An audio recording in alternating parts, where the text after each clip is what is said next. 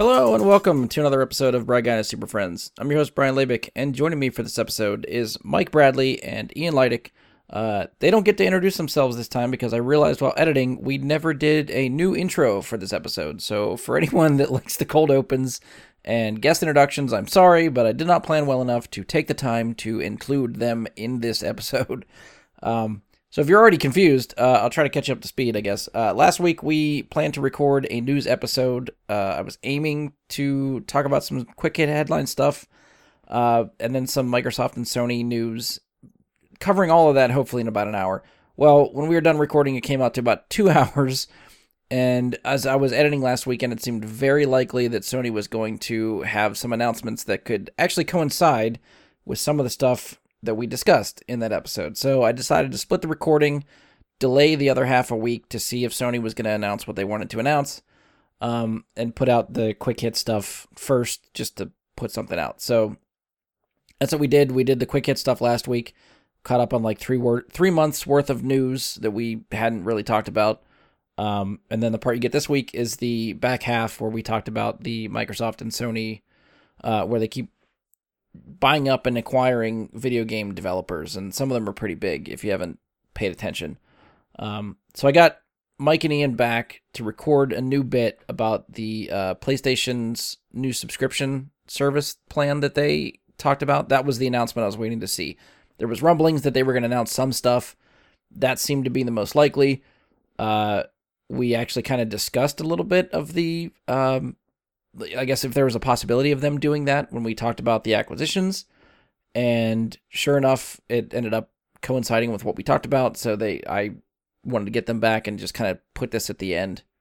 So there's a new bit at the end for what we recorded on that announcement and some updates for that. But I mean, all of this really is just a long-winded excuse as to why there's no intro at the top, because I was kind of flying by the seat of my pants trying to put some of this together, and there's just one thing we didn't really have time for, and I completely kind of forgot about. So this is what you get. You get me instead.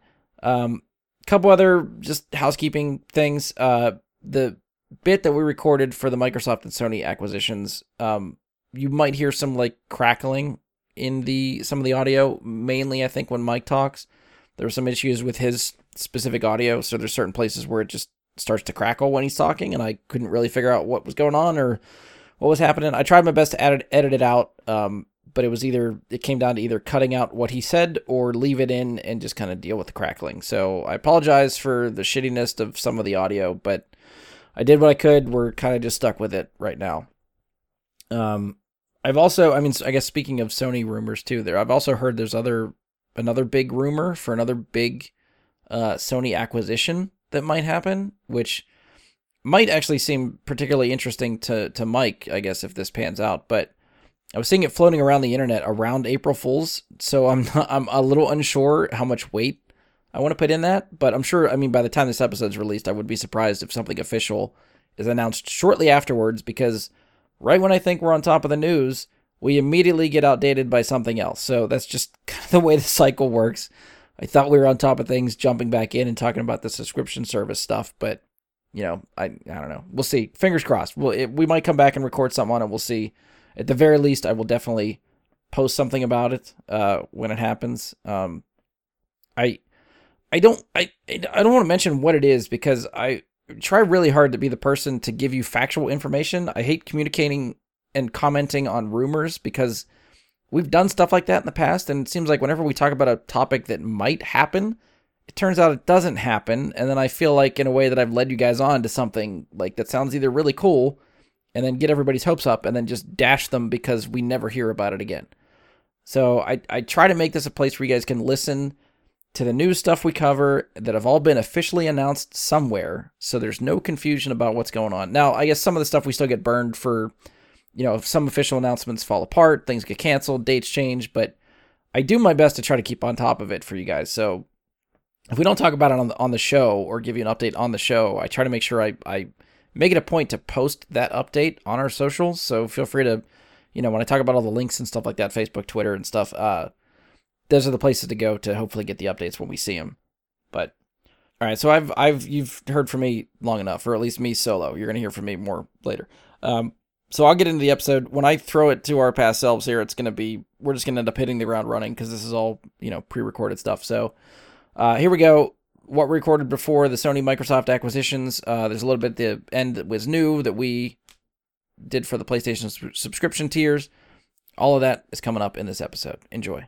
All right, so Microsoft acquiring Activision Blizzard. So the big stuff. Happened a few months ago. We never talked about it. This is apparently how big gaming companies operate now. So Microsoft and Sony beginning to consolidate studios under their umbrella. And not just smaller studios. These are some big name developers. So we did talk about how Microsoft surprised everyone by acquiring Bethesda. At the time, that was a huge deal. They bought ZeniMax Media, which is the parent company of Bethesda Softworks, for $7.5 billion. And then on January 18th, 2022, Microsoft announced it was acquiring Activision Blizzard for $68.7 billion. This would put Microsoft in charge of Activision Publishing, Blizzard Entertainment, Beenox, Demonware, Digital Legends, High Moon Studios, Infinity Ward, King, Major League Gaming, Radical Entertainment, Raven Software, Sledgehammer Games, Toys for Bobs, and Treyarch. Gives them access to franchises like Call of Duty, Warcraft, Candy Crush, Tony Hawk, Diablo, Overwatch, Spyro, Hearthstone, Guitar Hero, Crash Bandicoot, and StarCraft. So, for anyone following the news, Activision Blizzard came under fire over the last year for multiple scandals, including labor protests from Call of Duty developers, a lawsuit against them for creating a quote-unquote constant sexual harassment workplace culture. And in November of 2021, the Wall Street Journal published an article of how CEO Bobby Kotick not only knew about these problems of workplace culture, but that he himself was accused of mistreatment and harassment by women. So the company was not looking very good. According to The Verge, CEO of Microsoft Gaming Phil Spencer sent a company-wide email to Xbox staff 2 days after the Wall Street Journal article, saying that he was disturbed and deeply troubled by the horrific events and actions at Activision Blizzard and is evaluating all aspects of our relationship with Activision Blizzard and making ongoing proactive adjustments. The next day, Phil Spencer talked to Bobby Kotick. According to the article, their conversation was around a different topic, but eventually veered into strategic opportunities between the two companies. And the next day, both men joined a call with Microsoft CEO Satya Nadella, and that's when Microsoft began talking about acquiring Activision Blizzard. In the same article from The Verge, they detailed that Activision Blizzard's SEC filing of the merger, and they say that there were 4 other unnamed companies and 1 unnamed individual all looking to buy Activision Blizzard. So they don't name who any of these people are, what the other companies are, but there was other interest. It also says that if the FTC blocks the deal, and when all is said and done, we're still waiting for a year for this deal to go through. It has to go through all the proper channels, courts, and all that stuff. If it is blocked by the FTC, Microsoft has to pay Activision Blizzard $2 to $3 billion. If Activision Blizzard shareholders block the deal, they would have to pay Microsoft $2.27 billion. It's still early. The deal won't be finalized for at least another year, so there's plenty of time for this deal to hit some roadblocks. With the merger, many people are calling for Bobby Kotick's resignation. The Activision Blizzard press release has said that Bobby Kotick will continue to serve as CEO, but once the deal is done, all Activision Blizzard business will report to Phil Spencer. So I would think it's pretty clear that he's leaving, Bobby Kotick is leaving once the deal is done. But as the Verge article reports, he will not be leaving with his tail between his legs. He has about 4.3 million shares in Activision Blizzard stock, and at the time of the article, his shares were worth $410 million. And if he decides to stay after the deal is done, and Microsoft has to force him out, he has a golden parachute worth $14.5 million. So he is not going empty-handed. That's the info I have for that deal. We could talk about that for a little bit, or I can go to the Sony Bungie stuff, and then we could loop back around for both of them. I don't know if you guys have a preference. Let's do Bungie real quick. Okay. All right, so Sony and Bungie. Not to be outdone, about 2 weeks later, after Microsoft announced it was buying Activision Blizzard, Sony announced that it was buying former Microsoft studio Bungie. Bungie is the original creator of Halo, has since moved on to create Destiny. After Halo 3 released in September of 2007, Bungie had announced that they were separating from Microsoft in October of 2007 to become their own company. Forgot the part where they were a Macintosh developer. Yeah, I didn't go back that far. I did miss that step.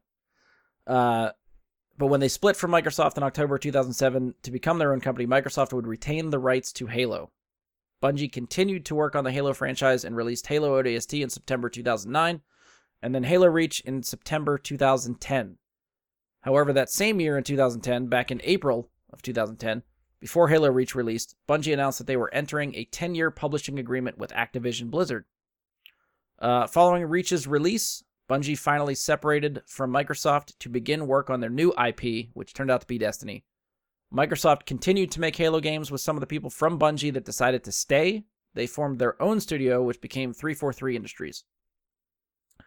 Over Destiny's development cycle, Bungie and Activision struggled to see eye to eye on how and when how much content should be released. Activision loves their annual releases and saw Destiny as something that could be mined for years. Bungie saw Destiny as a ever-evolving game, but Activision continued to push expansions. Release every year. Activision continued to push expansions, updates, sequels. Eventually, in January of 2019, Bungie and Activision said they were parting ways, but this time Bungie retains the rights to their new IP, meaning that they became the sole in control of Destiny. They continued to self-publish the game. Any additional content drops between then and January. They self-published the game with any additional releases and content drops on January 31st. This year, 2022, Bungie and Sony released a statement that Sony was buying Bungie for $3.6 billion. And before you wonder what happens to Destiny, both companies stressed that Bungie will continue to be a multi-platform and independent studio and publisher. So if you are playing Destiny on anything other than a PlayStation, you will still be able to play Destiny on everything other than a PlayStation. Even the Google Destiny Stadia, 3. if you want to. I was going to say for now. Because I feel like Microsoft said the same thing at first about the Bethesda titles. Like, oh yeah, don't worry about it. Now they're like, Microsoft exclusive. was very clear that they would honor current publishing agreements, which is the exact same terminology they used when they bought Activision. Right. We will honor current publishing agreements. Yeah. They made no promises to release Bethesda games in the future on multiple platforms. And this is something I think that has to be clear for everybody. They did not spend nearly $70 billion buying Blizzard and Activision to be like, yeah, we'll release them everywhere. Don't buy into Game Pass because you can buy it on PlayStation. This shit is just corporate bureaucracy talk that as soon as they're able to make it exclusive, they will. But do they have to? Like, I think that's part of the conversation, is I don't think they have to. Why would I think they could I think Microsoft could still make money. They want you subscribed. They want all those people that would just buy it. It's cheaper. It's cheaper to just subscribe to that than buying the $70 game.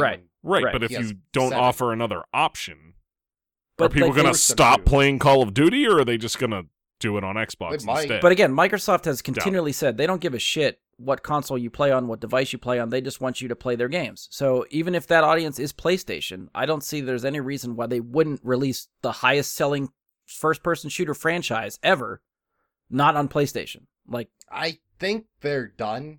I think it's 3 games, I think was what people were saying, that Sony has like an agreement with Activision for 3 more Call of Duty games. Okay. Yeah. I think at that point it's it. Obviously, they're already, without Microsoft being in charge, Activision's already announced they're skipping for the first time in 17 years a yearly COD release. I looked at that. Which is a good thing.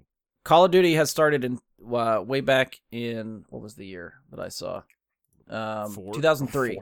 2003. Yeah, October 2003. Since then, there has been a Call of Duty release every year since 2003. This is the first. That is like, insane. Granted, we're getting a Call of Duty release this year. They've already just confirmed not next Modern year. Warfare 2 is happening this year. Because Vanguard sucks. So whatever the next Black Ops is won't be until 2024. Right. So from Modern Or Warfare 2, probably whatever this fall, Treyarch we're makes. getting a 2-year gap between Call of Duty titles, which is the first time that has ever happened in the release schedule of Call of Duty.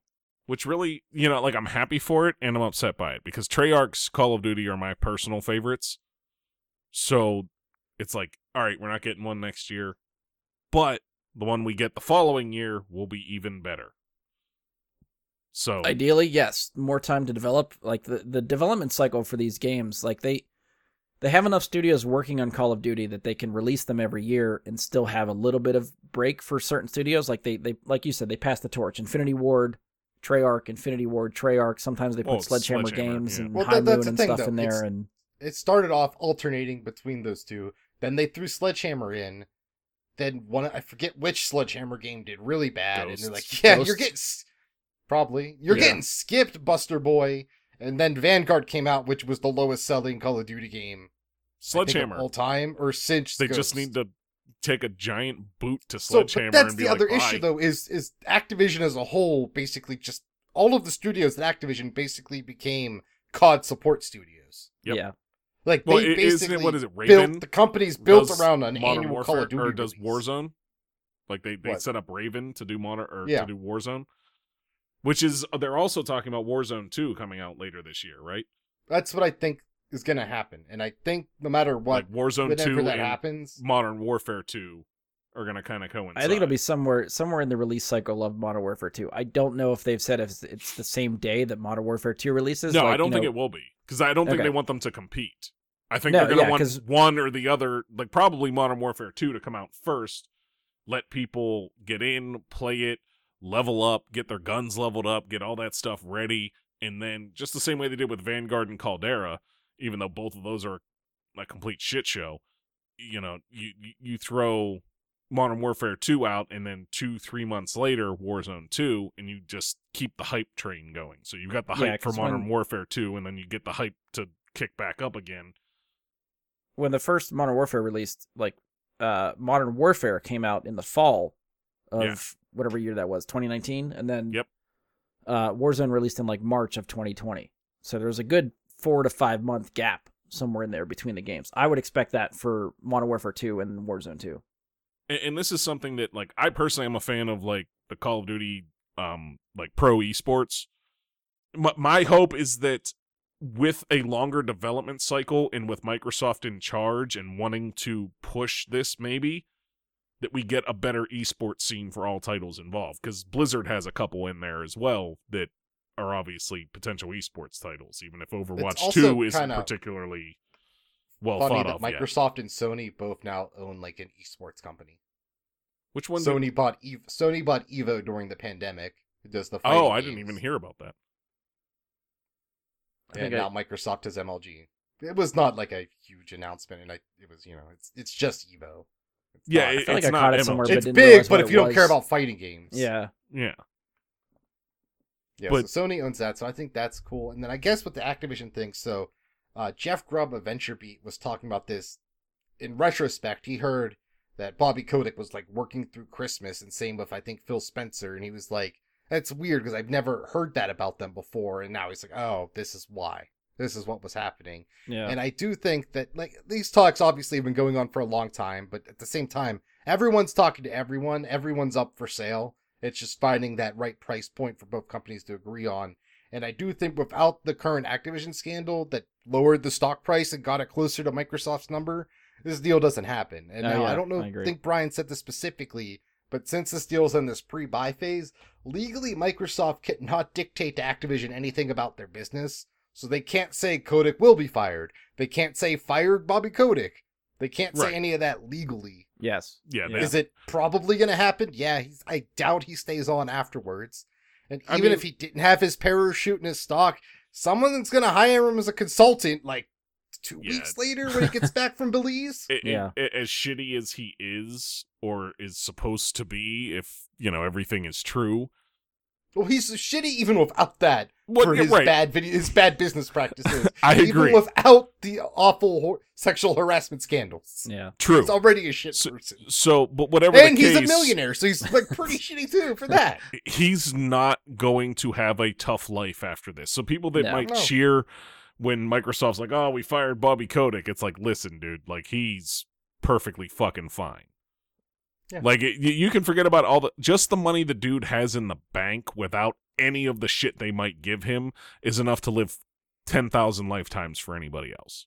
I'm really just kind of hoping he leaves Activision Blizzard and just doesn't work for a game studio. Like, work somewhere else, fine. Just don't be in Why charge of not? it. It's going to Tencent. be really tough for a game studio to pull off the PR of hiring him. Right. No, that's what he'll be a consultant, and they'll get hired the consultancy, and you won't know because the consultant's private company or it'll be Tencent, and what are you going to do about Tencent? Nothing. Or he just takes the money and doesn't care about like the amount of money he's going to be able to go away with. Yeah, but guys Just like retire. him always want to make more.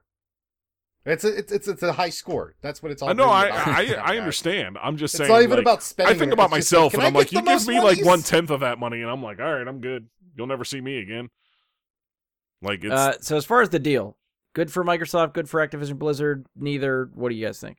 I'm concerned how seriously Microsoft is going to try and sweep under the rugs these allegations. Are they going to perform sweeping changes that the Blizzard walkouts, the unionization efforts of Ravensoft? Are they going to just guys cut that shit out? Codec's gone, cut it out. Or are they going to try and improve meaningful changes, not even just at Activision Blizzard, but all their studios? There's I don't think, recent news about issues at Microsoft Studios. No one's really complained. We haven't heard any negative things about Bethesda really since being bought, other than they keep making Skyrim. So, I'm curious what it's going to be. There's probably going to be a big hiring spree just because we're literally talking about Activision is just a company comprised of COD support studios. So I'm really curious what they do with some of these licenses. And like, they brought home Geometry Wars. It's back as a Microsoft title. They own it again. Like, are they gonna make like another Guitar Hero? Like, is that a thing that's possible? I feel like It's it's a like- franchise I mean, that if could come back. Harmonix is with Epic and now Activision's here, like, how does that work? What? Harmonix never owned Guitar Hero. Oh, so it's Activision that owns the rights. Yeah, that's why Harmonix made Rock Band after they left. Yeah. Oh, okay, right. You got King's Quest. You got DJ Hero.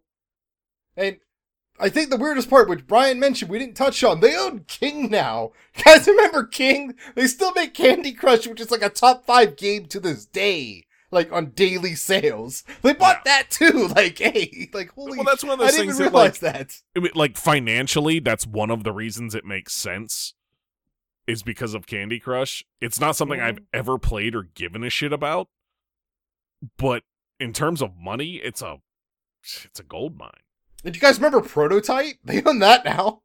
I remember Prototype, but I didn't realize that was an Activision game. I think in my mind that was always a Sony game for some reason.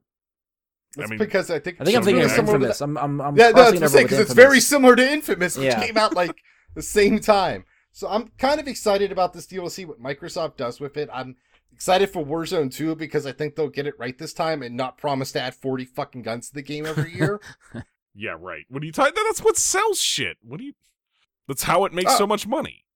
No, but there's so many other free-to-play battle royales that make a shit ton of money. More than There's Warzone? one called Fortnite that doesn't have to do that. One. And they basically funded the earlier news story of Epic buying Bandcamp. I understand that, but you're talking about one title that's competing. Oh, I mean, Apex makes a shit ton. But are they on Warzone levels? Because Warzone makes billions.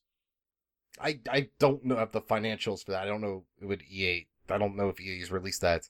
But I mean, Well, what I guess the point I'm making is like Fortnite and Warzone are subsisting off of the same format of selling microtransactions. but Warzone doesn't need to have 270 guns to sell you stuff, is my point. They do. That's their business model now. I'm hoping it changes. I'm just saying you can sell skins for like 40 guns. Or 70 guns, not a new 50 every year. That's the issue. I agree, but And I'm I not don't saying think they need to do that going forward. And I think that's the biggest issue with the game is like the meta doesn't change because of something fun. It changes because go buy the new $70 Call of Duty real quick because you got to level up these guns to be competitive. Because we're not going to fix the fucking broken guns until you had them for 2 weeks. right, Like, and that was that's the whole why I problem stopped with the playing DMR and it- Black Ops. And I'm hoping that's what they do. And I'm hoping that they change, like you're saying, and they go to a much less predatory practice. Whether that happens by Warzone 2 or not, I don't know, because Microsoft won't own this by then. No, but they'll own them by the time Black Ops comes out, I think.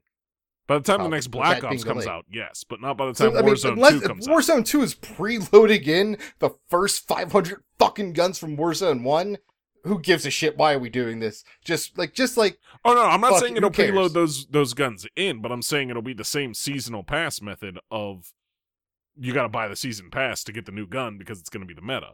So to Ian's point, like the constant addition of guns every year because they're doing another annual Call of Duty release. If when Warzone 2 comes out, we have a 2-year gap between Call of Duty games. So we're not going to get another annual release that's going to release another 50 guns in the game. So anything else they add to that is going to be additions to either Modern Warfare 2 or Warzone 2, whatever they specifically add to the game. If they want to add a handful of guns, fine. You're not going to get a front load of 50 guns all at once. They're possibly game breaking because they're just new and built on a different engine or a different game or whatever.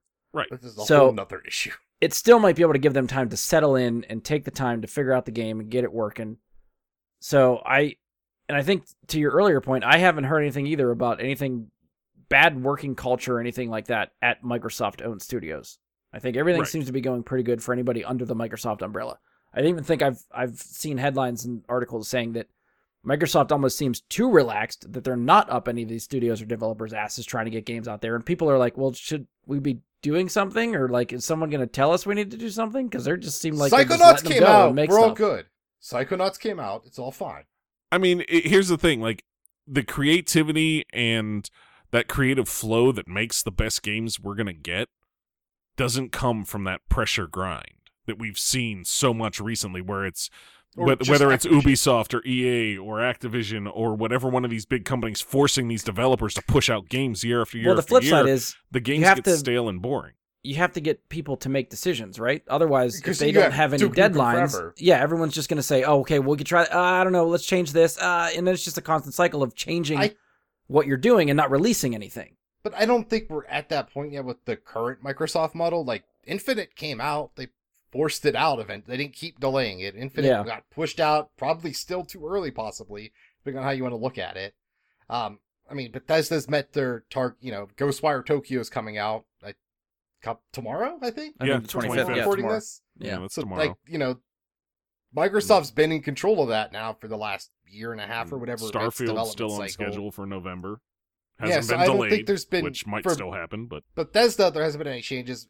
I think from a lot of the other Microsoft studios, I think they're letting them play around more because they're not working on a lead IP. Yeah. They're Yeah. not working on that, and it's not. And Starfield's a new IP, but it's from the makers of Your Life. So Oh, yeah. that's why they're kind of doing that more. Well- I'm curious how it's going to be because we're getting to that point where there's this consolidation, which is probably going to slow down now that the Fed's raising the interest rate. Money's no longer free. And also with inflation, that was another reason to burn all this cash because your money was worth less every day. So that's why we saw a lot of these big expenditures recently. I think that's going to start to slow down as interest rates get cut and it's a little harder to switch these. And I don't think, like you mentioned, I don't think we'll have the government blocking this deal because at the end of the day, even by purchasing Activision Blizzard, Microsoft's still number 3 in video game revenue. Yeah. Oh, fair. Yeah. and the other aspect to it is I think, from a gamer's perspective, I don't personally like to see things consolidate as much, but if Microsoft is going to take studios that are maybe, I guess, handling things in a shitty way, the way that Activision Blizzard, I guess, was handling things given the way their employees' response and all the accusations and all that, and they're going to right that ship, I don't mind it as much. I mean, Whereas, that's- like the Sony That's an with outcome Bungie that thing, might be happening because they bought it, but that's obviously... I don't That's think not the by reason saying they this. bought it. That's not the reason they bought it. I don't I'm think saying he's it's something that'll but make it okay it's a for me. byproduct. Right. That byproduct to me makes it worth it. Whereas Sony buying Bungie to me is just a keeping up with the Joneses thing purely. Well, also, I'm very curious because they said they bought Bungie because they want to use their history and their experience of live, games as a service live model. service. Live service, games as a service, and they want to release, I think, 10 live service games for the next, 5 years or something crazy. And that's Right. just too fucking many. Yeah. And Too to be fucking completely honest, if they this is where I would say, as a huge Destiny fan, and don't get me wrong, Destiny is pretty successful, and I think that's in spite of Bungie's live service. and I think that's where Sony may have made a misstep here, is that Bungie's live service, honestly, is not good. They update the game every couple of months to fix broken shit. I mean, it doesn't... Okay, they are not frequently than that, because Telesto's broken way more often than that. But it stays broken. Like when they Telesto, they just let it go. They update the game to take Telesto out of certain activities. I mean, to also be clear, too, I don't know many live service games that actually keep up to stuff and make sure everything's working all the time. Every live service game I can think of has issues. The only one that I actually think does pretty well and constant updates to refresh is Fortnite. Right, and what I guess the point I'm getting at is, in terms of turnover on it, you're talking about a live service game company from Bungie. Now, I'll ask you both this, since neither one of you is into Destiny as much as I am. How many days do you think it's been for a live service game that Sony just paid almost $4 billion for the company to run their live service? How many days do you think it's been since the last PvP map was added to Destiny? Okay, well, we've talked about this before. It's been like years. I don't remember now. It's been like 4 years. Over 900 days. Oh, not even 3 years. That's nothing. Since last time a PvP map was added, it has been over 900 days, and this is the live service company that Sony wants to buy to operate things for them. I guess the issue comes question down to, whether that's a care good about choice. PvP, which I think is a very good point to bring up. They might care more if we got a new map more than every 900 days. Because Lost Ark today with the new patch released ranked PvP, and they put out a Twitter poll like, you gonna hit like platinum rank, bronze rank, or you don't give a shit? And 56% of players said don't give a shit. Yeah, but that's a different. That's different than a different. FPS, but I think that's the same PvP, thing with New World. A lot of people got turned off when it was just a PvP game. I think the PvP aspect's a little overblown in some of these games where you have another focus to go to. Like COD doesn't have that issue because that's really all there's the game. There's a fairly meaningless campaign, and then you hop into PvP. Like you're going for that. So I think with Destiny, though, they're buying a company that has managed servers and then been through hardware refreshes too with their games now. And at the very least, it's not Anthem. We're not talking about the company that released Anthem. They didn't release Battleborn. They have a game that's still, like I said, top 10 played on Steam daily. Like I understand, but to be clear, they got it on Stadia. This is this is still a company in Bungie that we are in year 7 of Destiny at this point. Yes, honestly, we are in year 7, stunning. and we are still on peer-to-peer servers. You're talking about them with their experience with servers. They use peer-to-peer servers for a PvP experience. Yeah, but that's called being cheap. I mean, either way, Mike, what I'm thinking of, like any live service game too, just the fact that Destiny is still around 7 years later, they're doing something right as a live service game. The game is fun as shit.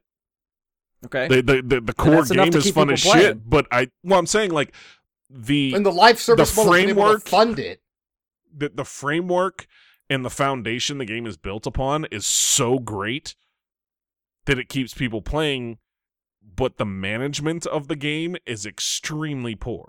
I just find it tough for me to say anyone does it well that's not Fortnite.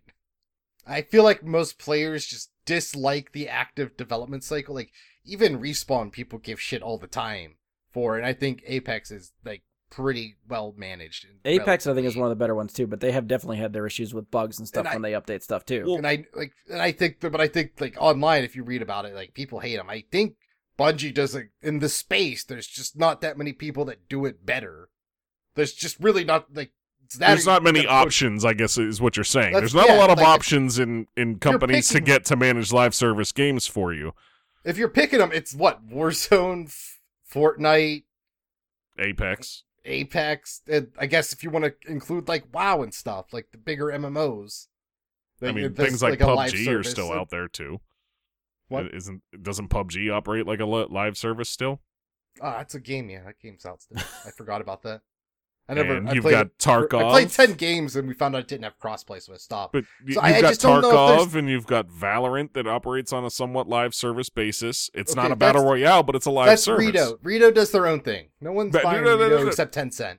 We're talking you can't buy Rito. We're talking about live service options, and I'm just saying Rito's untouchable. All right. Because you have to buy Tencent. Ain't no one buying Tencent. All right. All right, That's we're getting true. hung up on Nobody's this now buying too. 10 cents. So Spider-Man sucks. untrue. But moving on. What the fuck does...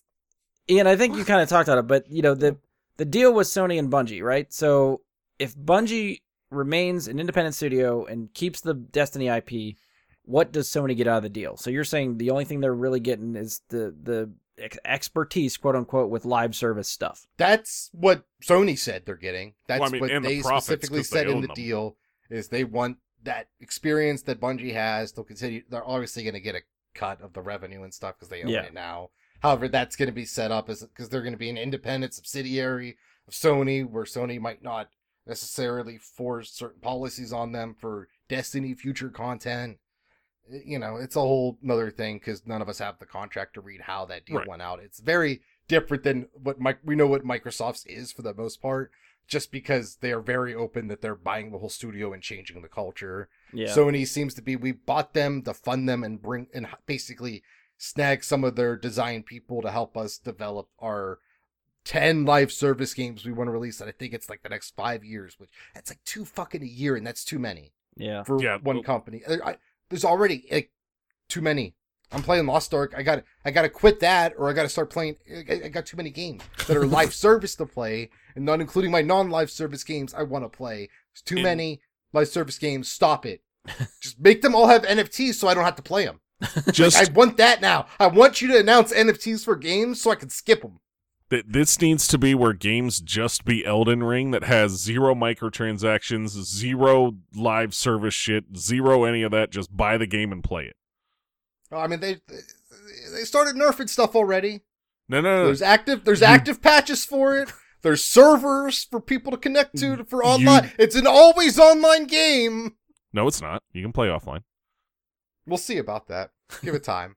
I mean, do you see the Bungie Sony deal as sort of like reactionary to Microsoft? Do you think Absolutely. like Microsoft buying a bunch of studios, so now Sony No. feels like they got to do the same thing? This deal has this level of money and this type of buy has been in the works for a long time. I'm sure at the same Bungie's been talking to Microsoft too. This deal didn't get wrapped up in 2 weeks. Like No, They- no, I no, think no, no, this- no. I'm not It's just not- talking it's about not just because reactionary of to the. Bethesda more than Yeah, I'm anything. not talking No, about I mean, reactionary this- to Activision, this but like consolidation years has ago. been happening for a long time, and I don't Right. think it's I don't think it's a reactionary in that sense. It's reactionary to market flavors happening that made it easier to acquire studios. Yeah. I don't think it's a direct reaction to anything Microsoft specifically has done because of the scale of it. It's just. I mean, I think how this Microsoft goes. is very clearly trying to get studios under their belt. They want to pad up Game Pass. They want people to get on the subscription model service. Sony has also been buying studios too. They just bought another one this week. What was it? Haven Software, I think they bought. Was Jade Yeah, Raymond's they've been studio? buying up like smaller, talented studios. Well- They have not made, other than the Bungie thing, giant acquisitions lately. Right. So I don't know if Sony is now trying to start, like, depending on what type of rumors you hear or read, I don't know, and I guess what do you guys think? Since Microsoft has proven that I think Game Pass is a viable option, do you have any idea if Sony is working on something like that? Do you see Sony kind of, like, they've always tried to stay away from that. It doesn't seem like they've No. wanted to do the subscription model service like that and have a games library that way. They seem to be shying away from it, but Microsoft has proven it's working. I don't know. Do you think Sony will go that way with some of the stuff they're buying? I don't. They have PlayStation Now that's already kind of like that. I believe it's mostly to play the PlayStation games on your PC through like cloud software. Yeah. So they have something similar already. It's not great. It exists. A lot They of had what they PlayStation have View, is which was their TV service that they cut. Yeah. I think Sony's still committed to hardware first business, and they believe you push hardware by putting out AAA single player experiences. And I think they're trying to diversify that some with the Bungie acquisition to spread out a little bit, to not maybe fall behind in the multiplayer sphere, just not just to Microsoft, but to gaming in general. I Gotcha. think we've Okay. been moving more this direction. Fortnite's an experience now. It's not a game, you know? Yeah. Fortnite is a And- whole other fucking, like, you could have a child now that only participates in Fortnite and never plays another game the rest of their life. And they wouldn't run out of content to do, you know?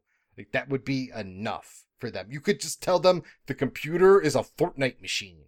They wouldn't know any better if the only You do thing nothing on else it is on Fortnite. on that machine. There's no Word, there's no spreadsheets, there's no internet. It's just It launches for Fortnite. straight to Fortnite. You have it run on startup.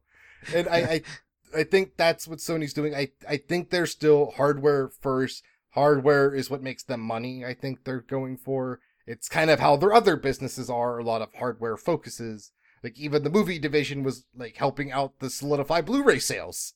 Yeah, The Solidify hardware. yeah. I think that's still Sony's MO, and I don't think that changes until Sony as a whole changes and they get a different kind of CEO in that position, which I don't foresee anytime soon. Mike, do you think we'll see a Sony subscription service model like Game Pass or no? I mean, you have PS Plus already, which is not anywhere near the value that you're getting from Game Pass. Yeah. And the value's not there, but they're also not charging as much for it. It's like $60 for a year of PS Plus, right? Whereas Game Pass is still $15 a month, which I'm not experiencing yet because I bought a shit ton of it ahead of time, and I'm still paid up for like over a year. Mine finally kicks out, I think, in January or June. June is when I'm going to have to pay $15 a month if I still want Game Pass. Right. You're the one that told me about it, and I just kept re-upping it until they stopped letting you just up the Game Pass for whatever it was. It was like a buck, and then you could preload a couple years ahead. Yeah, you just paid like Just the kinda- Xbox Live Gold price Yeah. to get the full year as opposed to the $15 a month. You paid like $60 or whatever you could get the gold. But at this point, for. like, I'm addicted, so I'm going to end up paying $15 a month from here on out because they locked me in. Right. And I guess what I'm saying is, do I see them getting something like that? No. The reason for that is they rely on those sales. They need the game sales more than they need the subscription prices, because the games that they're putting on their service are not as replayable as some of the games that you're getting on the Game Pass service, because they rely so much on their studios right now to be single-player driven narratives. Yeah. Whereas Game Pass has a lot of multiplayer driven stuff, and I think maybe that's part of the Bungie acquisition, is they want the multiplayer end to come in so that people have a reason, maybe in the future, for a live service like that. Maybe they start up a Game Pass thing. You know what I mean? And, like Game Pass took a long while to ruminate and get to where it is now, where it's actually a worthwhile thing. Maybe they start something like that soon, so that by the time they're ready for these live service games to kick off, that they have a reason for you to buy it and keep up with it, as opposed to paying for it for however long, playing what you wanted to play, and then stopping. I just don't see it also because I don't think we mentioned this, is just how much Microsoft is worth. Not Xbox division. Microsoft can afford to do this. Yes. Sony, the video game division, is their highest profit division in Sony, and it's a much smaller company than Microsoft. I don't think they would survive it.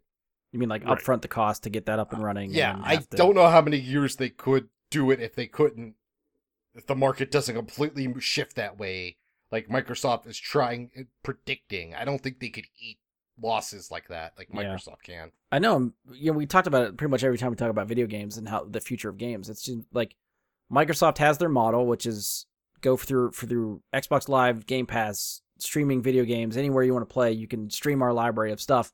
Sony is still, like Ian said, very much on the hardware side. We want to sell consoles, we want to sell discs, we want to sell full games, and that's how we're going to make the profit there.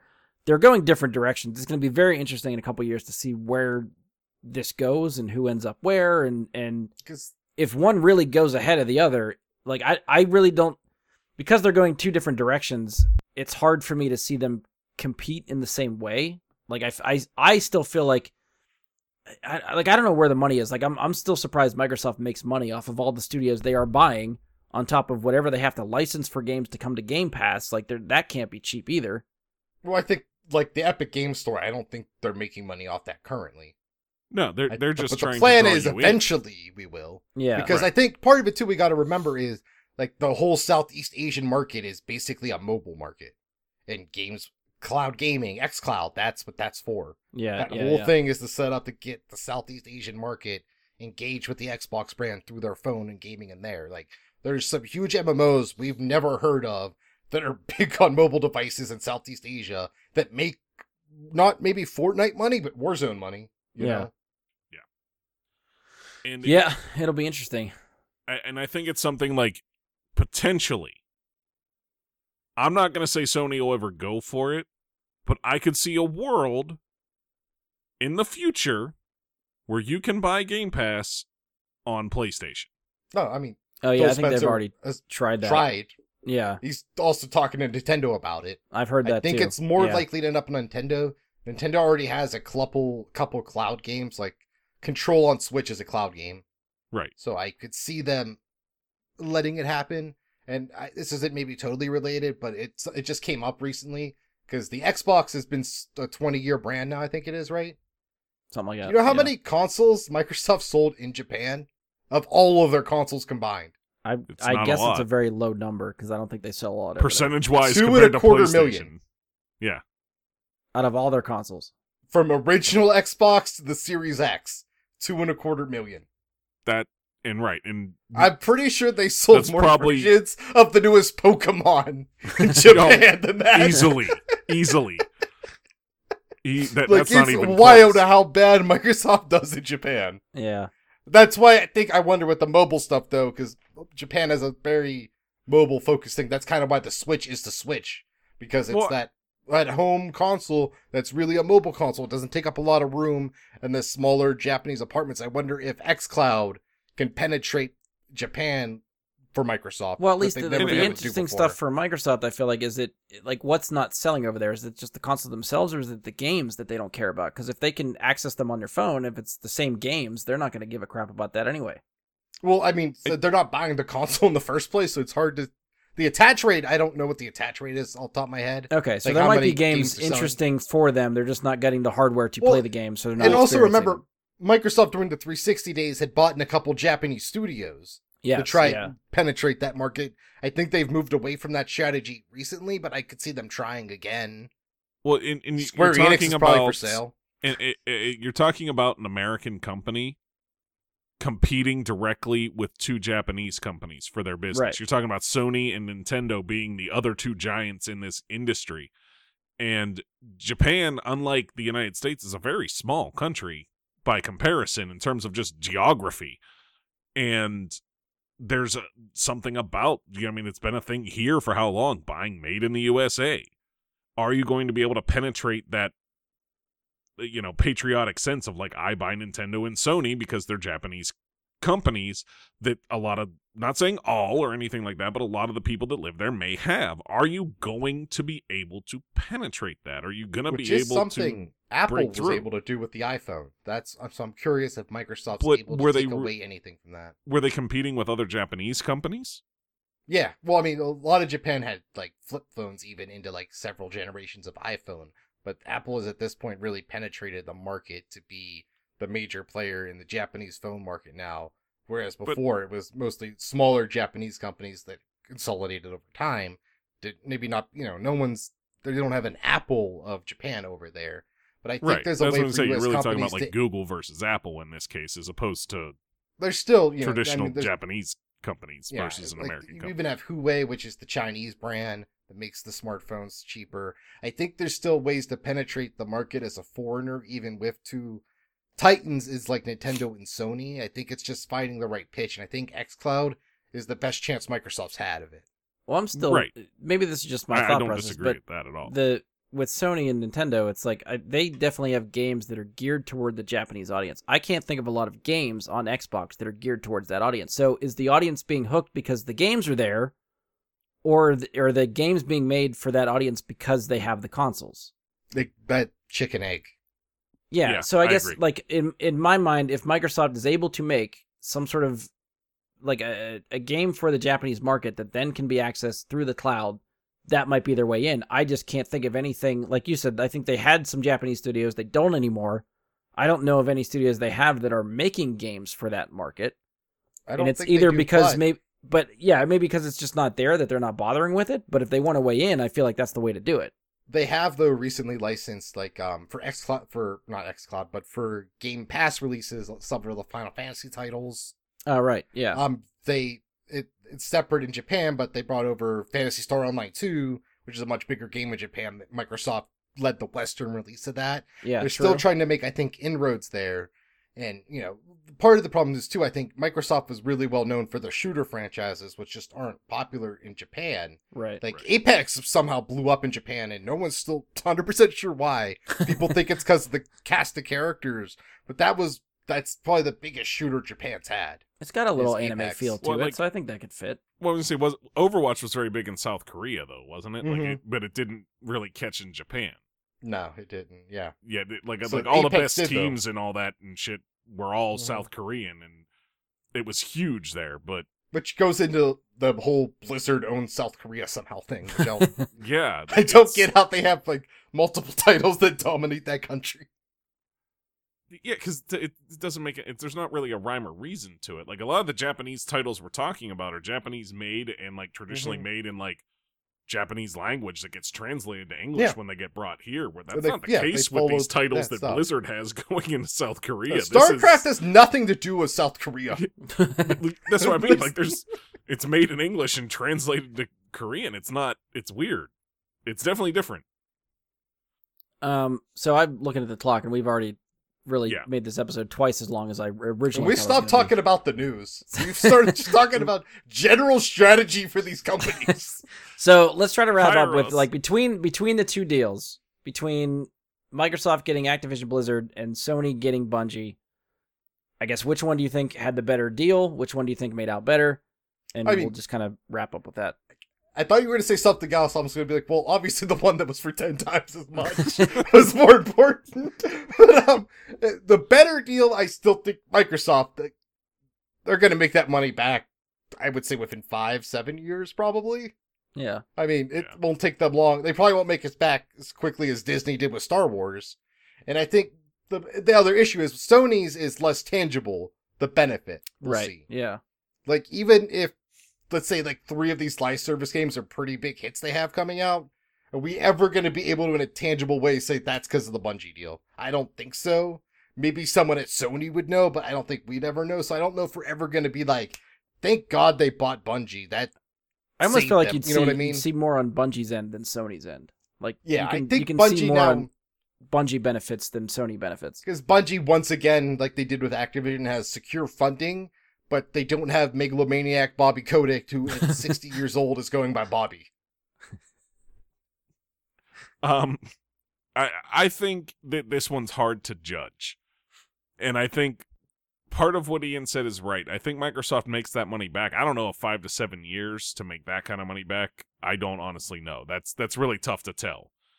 But I guess the difference in the deals for me in terms of price, you're talking about 20 times the price, Oh yeah. that is involved here. So for me, it's hard to say like, oh yeah, they got a better deal or what. Well, fuck if I know what $70 billion really buys you. I don't fucking like it. That's really tough for me to say. Like, is $70 billion a good deal for, Activision Blizzard? I mean, I guess if you I compare don't it to what know, it was like- worth a year before, yeah, great deal. So, like, Well, yeah, but you can't compare that because it might never be worth that again. Like, it's you're not wrong. Well, it never will be because it's not an independent company. right. No, You're but right, you get what though. I'm But saying. we don't know. You don't know what's going to happen. Like, you can't say, like, well, it was worth that a year ago. Well, shit, so was this, and it's worth 2 cents now. Like, it's, Hello, Bitcoin. yeah. It's one of those things where I hope they both made good deals and that we, the gamers, benefit a lot from it. That's all I really give a shit about. You know what I mean? Like, if Microsoft loses a few $1 billion, I could not give a fuck. It Yeah, I does think- not. It will never affect me. And the same goes for Sony. It does not affect me. I just want a better experience on the end user. Us. I guess I'm more worried. The Sony deal, I think, just because the smaller nature of Sony is more worrying if the deal was bad because it could hurt them more. And Right. we need at least these two companies to exist for some competition. And that's I think part of it, right? Is Yeah, that 'cause like Nintendo's Microsoft really its continues own to thing. buy studios all the time, and that gets a little bit scary because they're getting so much under their umbrella. But like Mike said, as a consumer, I'm like, give them all the fucking shit because I know that's going to end up on Game Pass, and I am subscribed to Game Pass. So as a consumer, that's just more shit for me And to have access to and be able to play. And even like on that, like to me, it's not necessarily just I subscribe to Game Pass, so I get to play it because it's on Game Pass. For me, it's like I want the games to be better. Oh yeah, that's part like of it I too. personally, Yes. honestly, like in the last, let's say 7 years or so, I have seen a downturn in what should be a higher quality of game. Things look prettier, but I see so many much shittier business practices than we ever dealt with before popping up in how games are developed and presented to us with a lot of these live service games. And it has become so just money grubbing and greedy on just the nickel and dime level that they do to us. I want to see that get better. I want to see games and the gaming culture and the culture of creating games get better. If And even this just the leads to development that, cycles. cool. Right. The development Like- cycles for the developers, for the people, for everything. I don't need a COD every year. I don't need an Assassin's Creed every year, even though that's not part of this. Yet. Who knows what they're buying next. But it's I don't need these things. And yet we still have the same franchises so often from the companies with the most resources to create new great IP. We get the same franchises shoved down our throats because profits. Yeah. So, like in my own perfect world, Activision puts the money towards making a new great first-person shooter from Treyarch in 2024. That's what Oblivion did. They've since getting bought by Microsoft. They're doing 3 new IPs. Yeah, and that's what I want to see happening: new IPs, not sequels and the same cookie-cutter bullshit that we always get. And that's something I think I've trusted with, not that I know the guy, but anything that I see or read interviews or whatever from Phil Spencer. Phil Spencer seems like he knows what he wants to do. He knows how developers work. He knows how to treat developers and studios and give them the time, the resources, and it seems like Ian was saying, let them play and make new stuff. We're gonna foot the bill. It's fine. He seems much more relaxed than other studios and stuff like that. And if he's in charge of all these studios and can let them do what they want to do when they want to do it, I think everybody benefits. Well, yeah, and I mean, it's easy to be that way when you're Microsoft and you have what amounts to essentially an unlimited bankroll. Yeah. But also, we can't forget that they were talking about selling off the Xbox division back like in the 360 era and stuff. So I think Yeah. he's also doing a very good job of handling that C-suite level Microsoft thing. So who knows where we are when he leaves. Yeah, Phil Spencer replaces him is where that Xbox right now. Like, he turned it around from the Xbox One's debut at E3, however many years ago that was. Like, And- he bounced back well for them. And thankfully, he's young and he seems very motivated Yeah. to stick with it and keep it as good as it can be. All right, so like I said, Wrap I think it up! we've talked long enough. Yeah, this is it. I'm gonna be done before I gotta cut these Cut guys all off this. before. Yeah. Cut all the show. All right, hello everybody. We're back for a little addition to this episode, which we kind of teased last week. When I talked about splitting the episode, I said if the rumors were true, we might have something else to add to the next episode, and here we are. One of the few times, I guess, we've actually talked about news as it happens. We're usually behind the curve, so this is something that's actually new, and we're talking about it as it happens. I got Mike and Ian back for this bit. We're just going to kind of jump into it, and you'll hear from them probably a little bit. So, we talked about it earlier in the episode about PlayStation's reaction to the Game Pass and if they're possibly considering consolidating their studios to start their own Game Pass-like subscription service and how likely that could be. I think we kind of leaning towards that it either wasn't going to happen or at least happening later since their marketing strategies are different from Xbox. But here we are a few days later and Sony has announced they are revamping their PlayStation Plus subscriptions and adding 3 tiers of options. And they said they hope to roll this out before the end of June for most markets.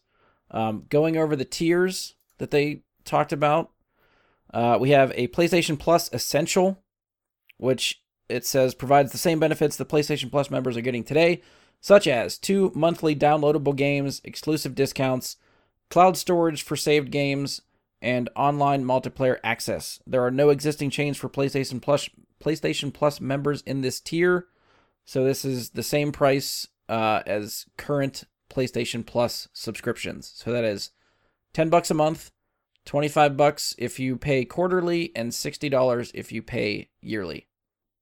So that's the first tier. Second tier, PlayStation Plus Extra, which provides all the benefits from the Essential tier, and then adds a catalog of up to 400 of the most enjoyable PS4 and PS5 games, including blockbuster hits from our PlayStation Studios catalog and third-party partners. Games in the extra tier are downloadable for play, so it doesn't really say anything about streaming in this tier. Prices for this tier, $15 a month, $40 if you pay quarterly, or $100 for the year. The third tier is PlayStation Plus Premium, which provides all the benefits from the essential and extra tiers, adds up to 340 additional games, including PS3 games available via cloud streaming. It does not say you can download them, literally just streaming. A catalog of beloved classic games available in both streaming and download options from the original PlayStation, PS2, and PSP generations.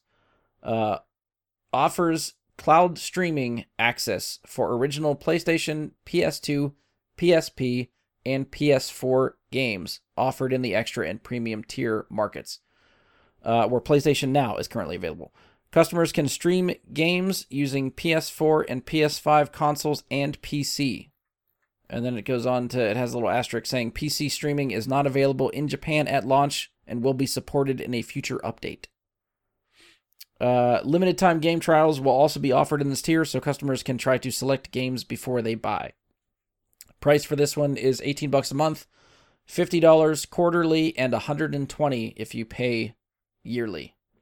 Press release goes on to say, the new extra and premium tiers represent a major evolution for PlayStation Plus. With these tiers, our key focus is to ensure that the hundreds of games we offer will include the best quality content set us apart.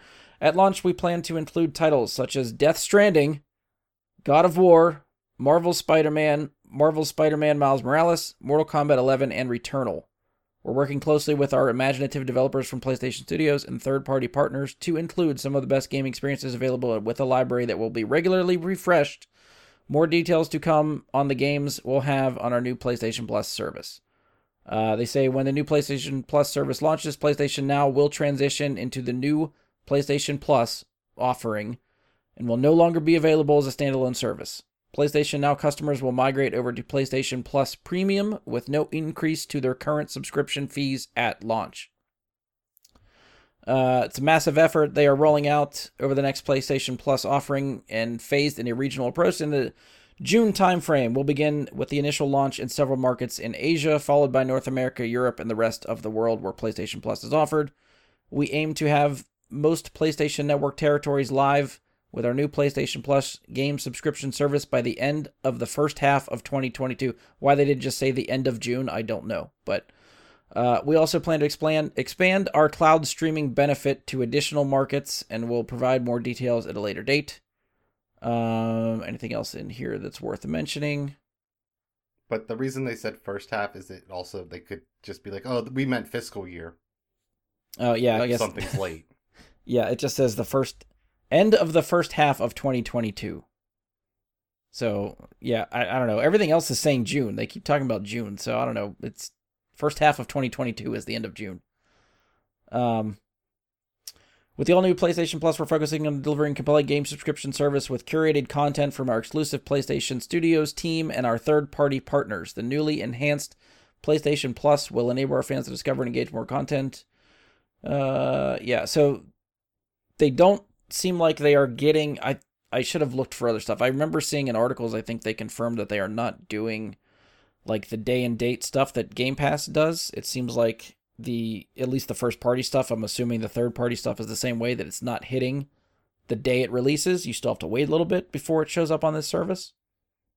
Well, the CEO explicitly said that to support the style and density and quality of their first party games, it would be impossible to provide them day and date on this service. Even though their competitor has been doing it, so... Well, no, but does their competitor have the sheer quality? Is that what the he's difference? trying to claim. He's trying to throw shade, like their games aren't as good as ours. Oh, yeah. I mean, look at Halo Infinite compared to Horizon. I mean, I think there's something to be said for those two recent ones. Yeah. You could argue. I have not played Horizon, and I've avoided spoilers, but I'm sure it's very good. So. Yeah. I've not played it either, so I can't attribute to that either.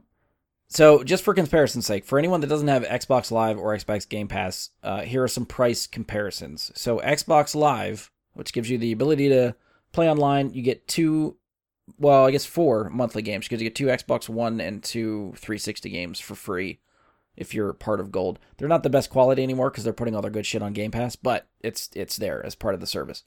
$10 a month, $25 for 3 months, $40 for 6 months, or $60 for the year is just for Xbox Live and the ability to play online.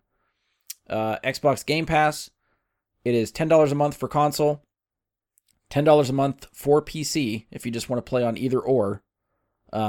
PC for their $10 a month also includes EA Play access, or you bundle them with Xbox Game Pass Ultimate, which includes your Xbox Live subscription, Xbox Game Pass for console and PC, and includes EA access for both, and that comes to $15 a month.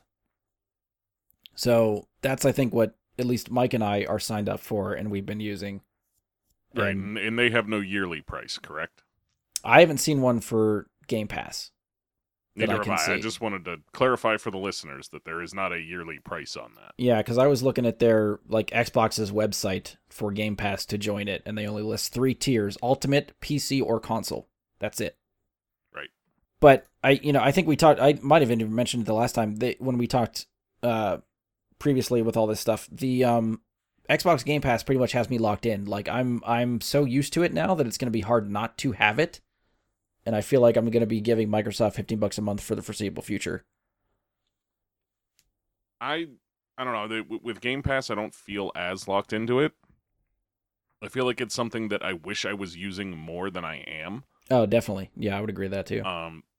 There's just so much there, and then it gets intimidating, and I really have to drop the games as a service games that I play, where I just play the same thing for 1,000 hours and nothing else. Yeah, that's right. I gotta drop that and start playing more variety, and I think I'll start getting my money's worth. I honestly don't think I've gotten my money's worth out of Game Pass because I tend to play so much of just a couple games. Yeah. So it has interfered with me getting value out of it. Yeah. So I threw a lot of information at you guys. Ian, what do you think of Sony's tiers? Are they a good deal? Do you think they're split up fair? Price points sound okay? Well, I mean, the first tier is just the current service. Yeah. So it's whatever. I mean, I guess it's fair. They didn't take anything away from you. That's cool, I guess. Hey, now it's essential because you need it. You fucking need it. Gotta buy it, guys. The extra tier, they're going 400 games roughly. Xbox still advertises as just over 100 games for all of their tiers. Yeah. Sony's like, here's 400-ish PS4 and PS5 games. I am curious how much of that is overlap where you have the PS5 and PS4 version. Right. Games. Yeah. Hopefully not much. More into it. I mean, that's the one that's really competing with Game Pass because it's the same price. Yeah. You don't get the xCloud part of it. You don't get the cloud there, but I don't know how much that part matters to most people. I'm sure it's a nice benefit, but I don't think that many people care about it. It's just, I think the key here is you're not getting those first-party titles, which Sony was never going to do, which I think we discussed before we started recording this. Yeah. That even regardless how we felt about them doing a Game Pass, they were never going to give away those key titles that move consoles. Yeah. No, you'll get them a couple years down the road, perhaps, but they're not right now. It's 2 years to get it on PC, so I wouldn't be surprised if it's something similar for this. You think they'd actually wait 2 years before putting it on their own subscription service? I mean, that's how long they wait to put it on PC. I don't know. That's what my baseline would be without knowing. I could see a year. 6 months seems too quick, but maybe at least a year. We'll have to see what they do. But when did Miles Morales come out? That was a launch title, right?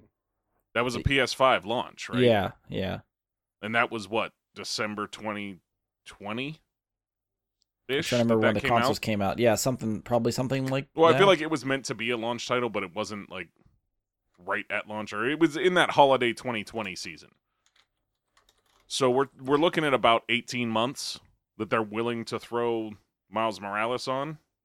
Yeah, November 12th, 2020 was Miles Morales' release date. Okay, so we could reasonably say that 18 months is an expectation we could start with. because that's about what they're going with here, since the service won't be out until just after 18 months, but approximately. Well, I guess we could look at two, You could like say that time frame. the handful of games they mentioned, which what they said is going to include at launch of this service, so end of June when this goes live. Death Stranding, God of War, Marvel Spider-Man Miles Morales, Mortal Kombat 11, and Returnal. Which one of those games is the most recent out of that list? Well, Returnal might be more recent than Miles Morales. So we could maybe base it off of but it was Returnal's close. release date. Yeah, Returnal would have been after, but it was close. They were both. Maybe that was January or February? Returnal says April 30th, 2021, according to Google. Okay, so April. Then you're talking just over a year that they're winning. That's a first-party title. Right. So that sort of lines up with sort of my thoughts. I think anywhere between 6 months to a year for first-party stuff I could see. Well, and they also said they're going to have the playable demos in there. Like, so we could possibly just see the demos for the first-party titles within that first year be available. Like, hey, you want to try it out before you buy it? And how do There they you do? go. Do they do demos now? Is it like a limited time thing? Like you have 10 hours to play a thing and that's it, or do they just like Demos demos? died died when can magazines return it. died. Sorry, you both talked at the same time. I just said I feel like that's your return window. It's So like you depending on the service, it's like 2 hours here, 5 hours on that one. Like I think Steam. Sony is like does 2 not hours. have a return policy. They have no returns. No, that's why they got real upset with CD Projekt Red. Okay, and probably Activision. So there isn't one. I said demos died when magazines died because they stopped giving demo discs. Well, those discs Like- used to be like you had a finite part of a game that yeah, but then there was the same thing on 360. Gave you a finite part of games for a while. right. Which was still in the demo disc era. Basically, demos have been dead since then. Like, you get them some, like the Steam Summer Game Fest Jam has, like, demos now. But, like, for the most part on consoles, demos are gone. So But you that's get what I mean. Like, playable what would you demo teasers. then? Do you download the whole game and you only have a time of like some games do the early Presumably, access that's what they mean. stuff? Yeah, so it'd be like an early access type of thing where you can play the game, but you only get 5 to 10 hours of said game, and then it just locks you out, and you have to purchase the rest of the game if you want to finish what you're playing. That in I would 5 to expect 10 that. hours is generous. I would bet, like, 2 hours max Yeah. would be Yeah, what they for would do. when it's on a service like that, yeah, I would think that's reasonable. Okay. Because And like, that's just also going to be painful with hard drive space on these consoles. Oh, yeah. To download Yeah. a full game. well, for that. didn't they say it was going to be cloud demos? Did they say that, or am I just? The PlayStation Plus Premium, which is the highest tier, offers cloud streaming access for PlayStation, PS2, PSP, and PS4 games. Customers stream games using PS4 and PS5 consoles and PC. I think that's the only thing that mentions streaming is the premium tier. So when they talk Yeah, I about the don't- demos, it doesn't. And PS3 mention- games are available via cloud streaming. So it doesn't say anything about demos being. It just trying says to find the limited thing time about game demos. trials will be offered in this tier, so customers can try to select games before they buy. So it doesn't tell you streaming or not. I'm Okay. guessing that means download, like Ian was talking about. Yeah, okay, that's fair. I just wanted to clarify that. And like personally, the last time I remember a game doing anything like this was several months before release. Resident Evil 7 had a playable teaser. I think they got the idea probably from PT, which was the game that never happened. The most valuable demo of all time. You can sell your PS4 with a PT on it for like $900. Yeah, the old Kojima Silent Hill game that just never came to be. Well, it got canceled. Yeah, it never came to be. It should be brought back. It should be made a thing It again. won't.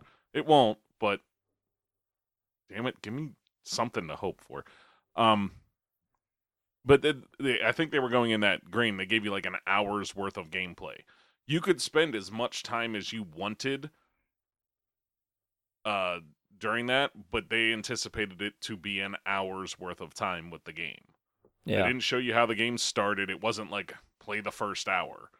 It was like they dropped you in at a point, and you had an hour to wander around one of the first areas of the game. Yeah. So, Mike, what do you think about these tiers? Good deal? I don't like that there's not as much options. I mean, they give you 3 options.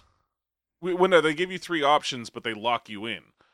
Because I would be much more apt to want the old stuff that's coming on the 1 tier. Like they say, like there's an additional 340 or whatever older games on that highest tier. Yes. I would be more apt to want just that without the other. So you mean just the but old I can only get it generation just the older stuff. Just give me the old classic stuff. When I want to play a new game, I'll just buy it. Yeah. You know what I mean? Like I'd rather have an option that gives me just that as a price. I mean, that's pretty much who this tier is for. Like, if you're not getting day 1 releases with a lot of the new games, they want you to buy that stuff anyway. So the premium tier is basically just to, hey, you want to play some old games that you can't really get anywhere else? This is the way to do it. You have access to all that stuff. Right, which they're saying, all told, that's like 700 and some odd games then? If they're saying 340 old games and 400... Yes. That's too much. I'll net my ADHD is just going to go off the friggin' wall looking at how many different games and trying to find the one I want. But not that that's a bad thing. Too many games, not a bad thing. It's just, I know myself. But it's something where I'm just looking at it like, couldn't there just be a classic package? As opposed to the one that forces the other on you. It was called the PS1 Classic, and you could have bought it. It had like 20 games on it. This has 340. What do you want from them? You pick one or the other. I understand. That's the whole point. That they're not going to give you like just the retro games. Go buy those individually off the store. Go break out your PSP and buy them off the PSP store. Yes, the PSP clear store... here though is they don't mention Vita, which is upsetting. Where are the Vita games? I know at least 10 released. Where are they? What about the movies I bought for my PSP? Can't I get those? UMD discs still work on your PSP. That's no true. one's asking for your PS1 disc to work on the PS5. This is letting you play games now. I do like that the PS3 games have to be streamed because they don't want to figure out how to get the cell architecture to emulate properly on the PS5. Yeah, I caught that too. Fuck it, I don't know. Yeah. I don't know how we're going to do that. I mean, that's the other thing. There's a lot of ways to play these older games. With like the Mister now has a PS1 core. There's a lot of emulation of Raspberry Pi to play this kind of stuff. So if you really want to play the old stuff, there's definitely non-perfect avenues to do it. I understand if you want that. to do it officially, like, give us our $18 and play Twisted Metal Black. Right, and I get that, and I want to do that, but I also would rather give them whatever price they would want for it without the extra stuff in that middle tier. I mean, this is much better than I think the Nintendo one. Like, where it's like, give us $50 a year and here's like some shitty NES game you don't care about and the Animal Crossing DLC. So, speaking of, since I know, Brian, you didn't bring up the Nintendo one, Nintendo has been doing this recently. We never talked about it, but just recently they added a Nintendo 64 add-on to like the... So, like, if you have Nintendo Switch Online, you get NES and Super NES games. That's just part of it. You don't pay any extra for it. That's just what you pay to play online. So, like, I have Switch Online so I can play, like, competitive Pokemon, stuff like that. If you want to do anything like that, you have to have it. And the NES and SNES games come with that. But they just added, like, I think it's N64 and maybe Game Boy? Genesis. Genesis. N64 and Genesis games they put on this for an additional cost. And then I looked at it, and I looked at the list of games, and I'm like, you want that much for these, like, 8 games? And it's only like a handful of stuff. Yeah, and the Animal Crossing DLC, like Ian mentioned. Like, so, if you're really into Animal Crossing... It was just one of those confusing moments where I'm like, if you compare the three, Nintendo's definitely behind because it's like this year it's the Mario Kart DLC though. So yeah, they got to work on their subscription tiers. You kind of get my point. You're gonna pay it if you're on Nintendo. You're gonna pay it.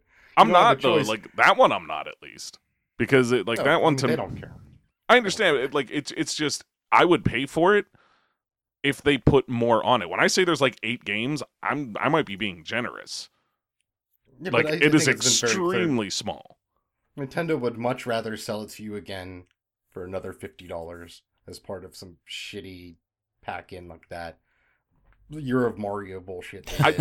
I think here what we have is a True. clear-cut case of Sony trying to respond and doing the very best they can without compromising those day one sales they want for their single-player titles because they don't have $1 trillion market cap like Microsoft. Yeah.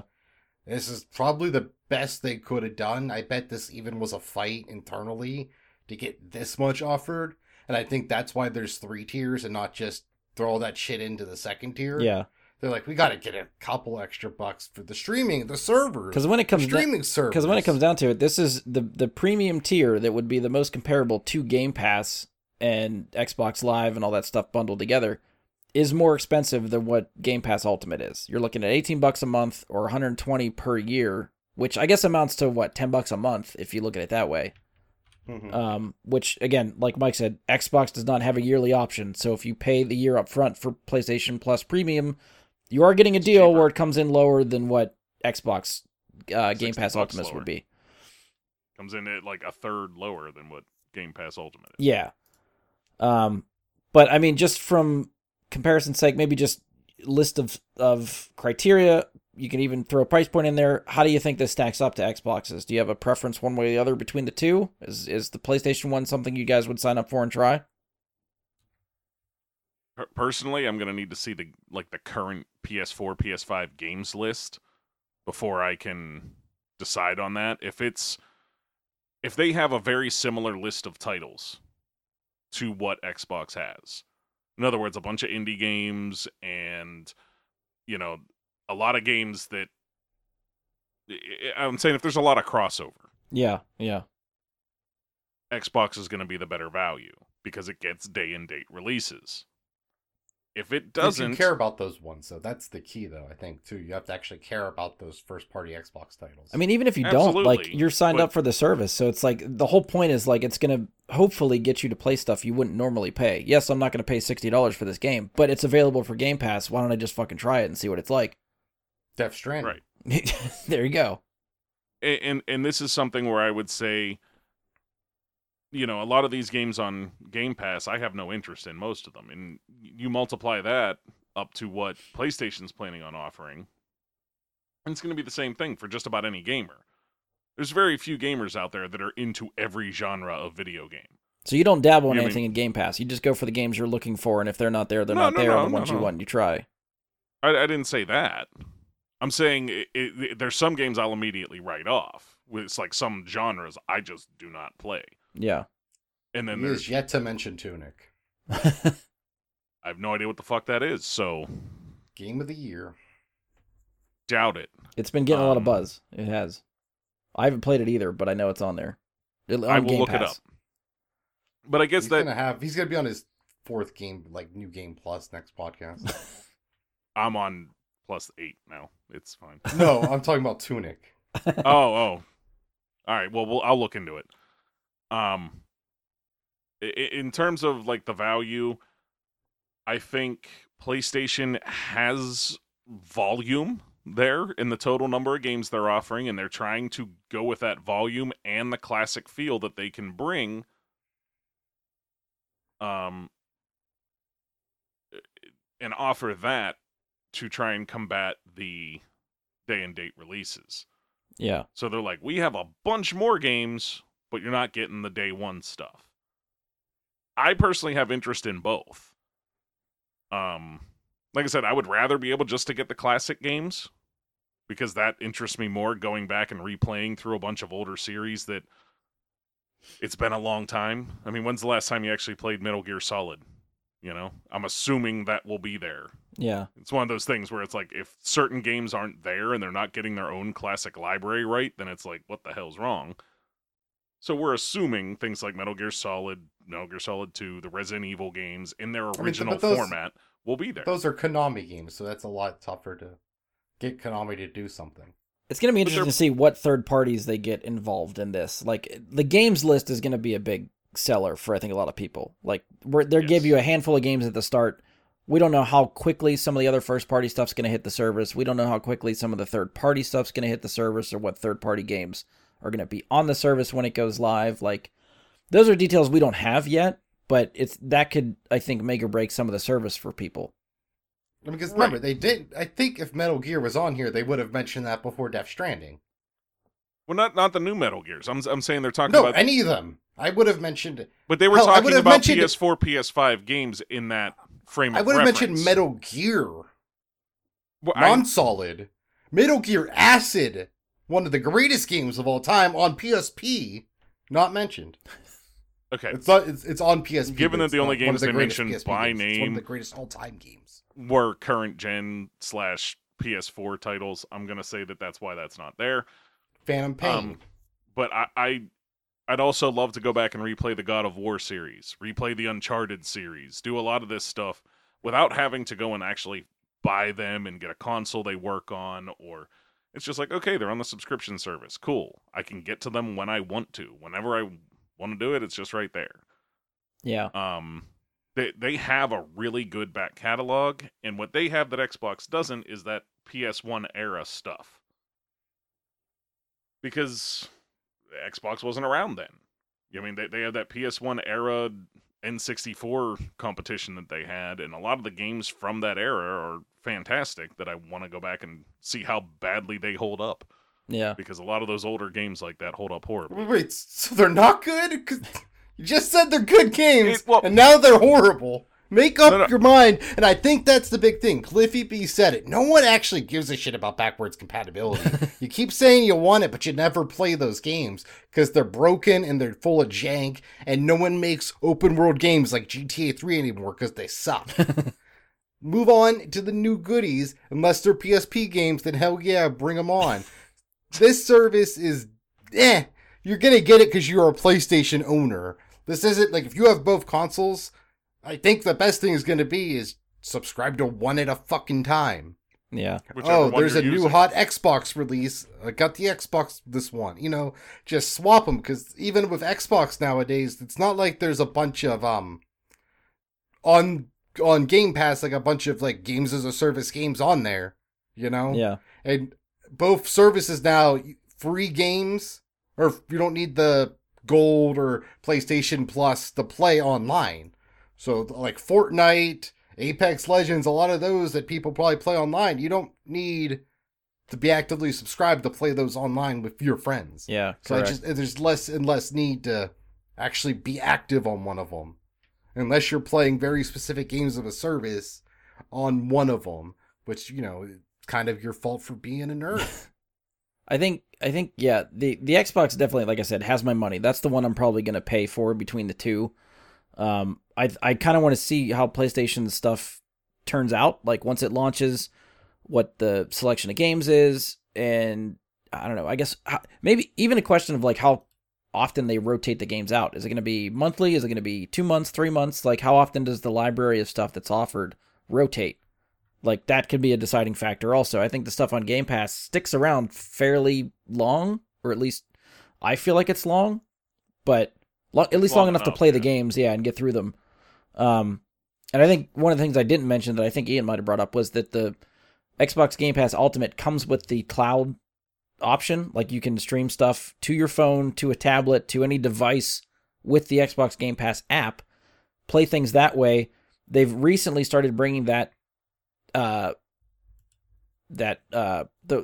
cloud-based stuff to consoles. You can actually, there's certain games you can play, stream it from your console without taking up the hard drive space, which for me has actually been helpful for a few games I've tried, just because I don't want to put them on my console because the Series X is running out of hard drive space just to try to make room for shit. So being able to just pop into a game and stream it, which works fairly well for single player games that I've tried it with. I haven't tried it with multiplayer stuff, but for single player games, I think it works pretty good through a console, which I think is beneficial.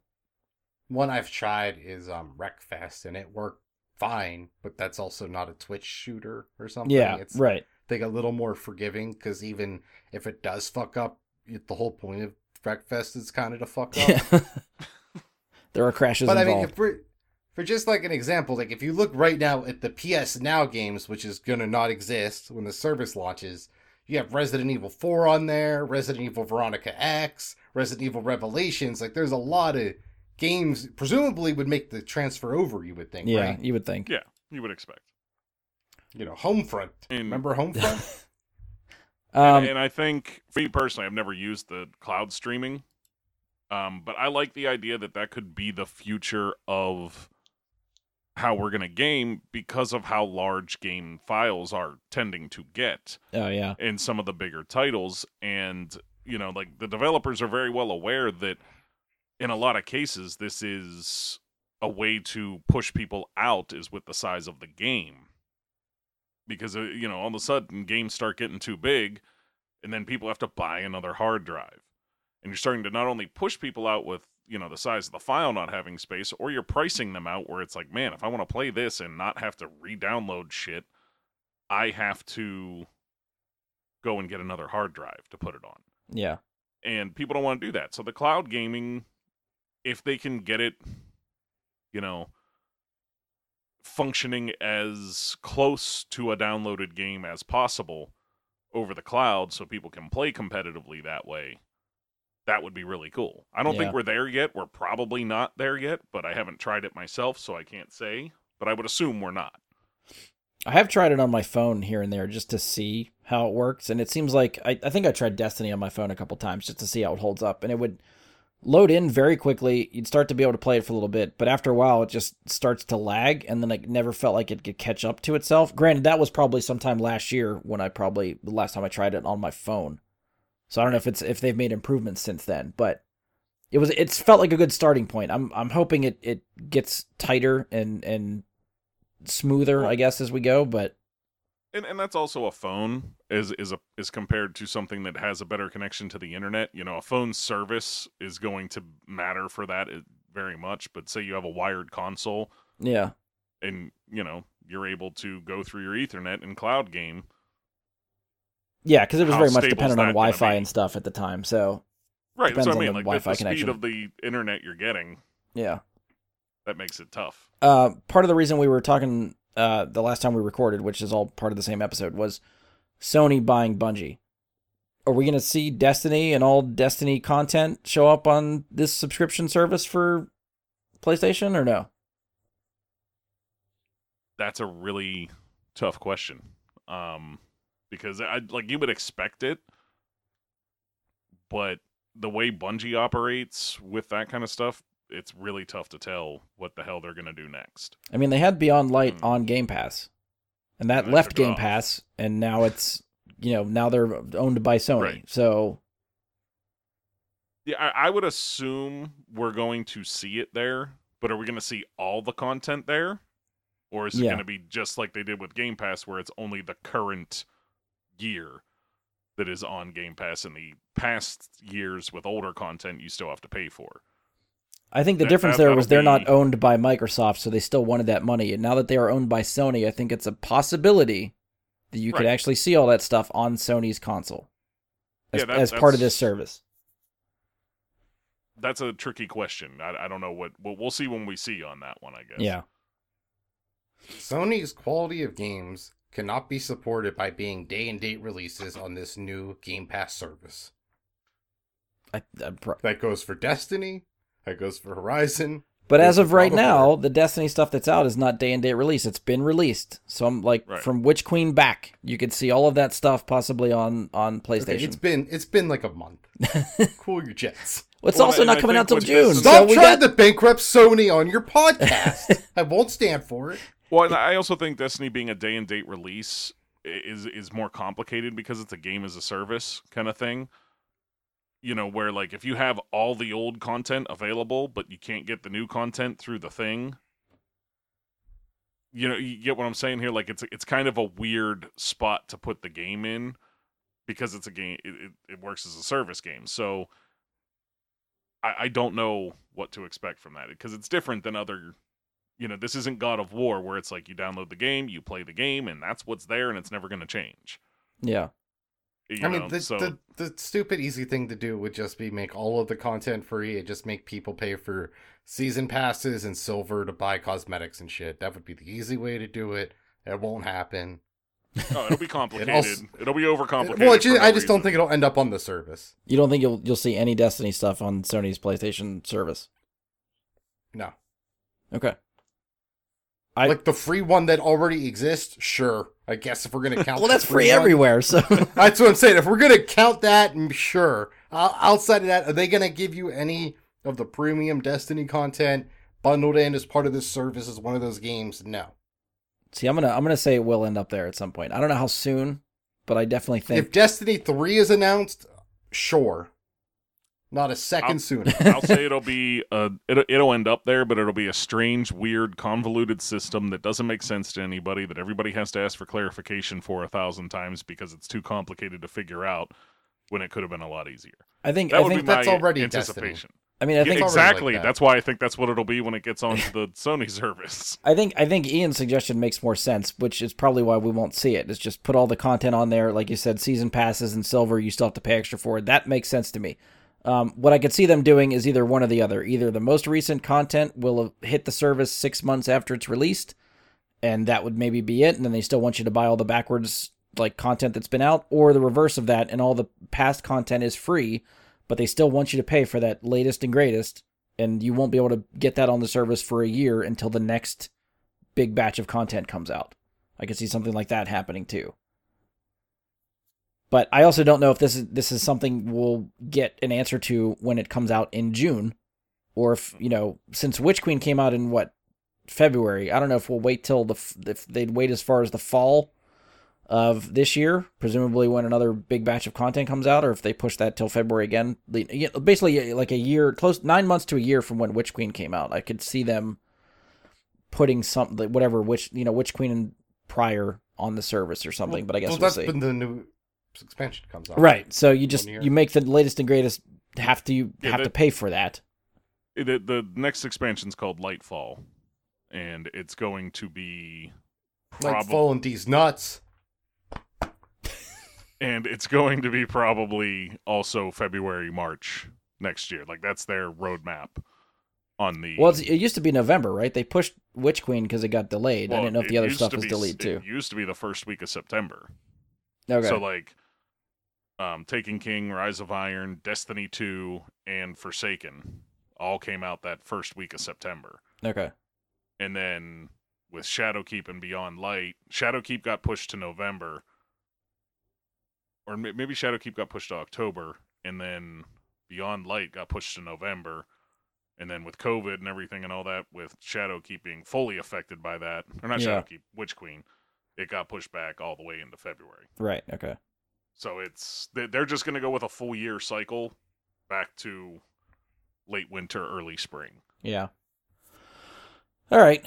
Well, yeah. I guess there's still a lot of wait and see details, I think, for this, but initial announcement, at least for PlayStation owners, you have something to look forward to and think about, I guess, come June, which tier you want to go for.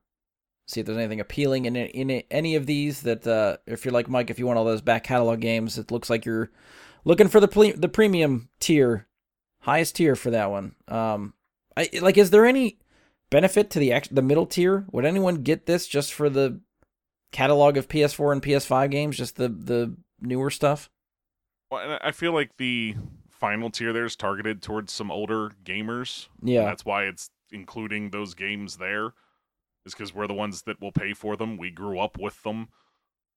We're the ones, and we're also older now, and we make more money than the younger kids do because we have jobs and we're not 17 and worried about what PlayStation service we're going to use. It's like the one that has the old stuff, that one. Because I mean, the mid-tier I think that might be PlayStation what they're thinking. PlayStation Plus Extra is the most one that, like, the one that's comparable most to Xbox Game Pass. Price points are the same. You get your access to the PS4 and PS5 games, third-party PlayStation Studio stuff. Yeah, so I don't know. I think see. the thing that I'm hoping for Sony, and as somebody that will probably subscribe to this at some point to at least try it out, my hope is that they have been sitting back and taking notice and watching what Xbox was doing, learning from it, and learning how to make it better than it is. That's my hope. But I mean, at the very least, I think for is it Sony, going this to is... be? I don't know. At the very least for Sony, I think this is a good starting point. Like, they're going to try it. I'm hoping they stick with it. I mean, Game Pass started rough when it started, too. There was not a lot on there when it started, and it's grown to what it is today, which I think is an excellent deal in a variety of games that are in there. So hopefully Sony will get there. Probably not at the start, but within a year, maybe 2, they can hit that spot. Yeah, you're definitely right. At the beginning, Game Pass was not worth it, but it was also much cheaper. And like for a while, you could just add it basically for free. It was like $1. They still do like occasionally. There's still those deals where you can sign up for the first month for $1, and then you're kind of in it. But I mean, like when it first started, there was so little there. There was no first party like day and date stuff. It was so limited when it first started that it didn't seem that great. Yeah. And now I wish I had more time for it. That's all. Ian, I know you're not a PlayStation player, so you probably you're not gonna check this out at all. I mean, I'm more likely to check out PS Now for the $10 a month to stream on my PC before they get rid of it than paying $18 to try and do the same thing later. Why wouldn't I just save the $10? Yeah. So now I'm gonna go through and go back and beat let's see, what's this say here? Oh, Nobunaga's 11th Kingdom. Did you just pull that out of your ass, or like it's on the list? Have you had your eye on that game, or you just looked at a weird ass name and said, "I'm going to play that"? Nobunaga is a very famous general in Japan, and it's kind of an in-joke amongst my friends. So I always look for Nobunaga and stuff. So that's I can't tell if you're full of shit or not. All right, he was a general that was betrayed by his 2 lieutenants at a wall in this great battle.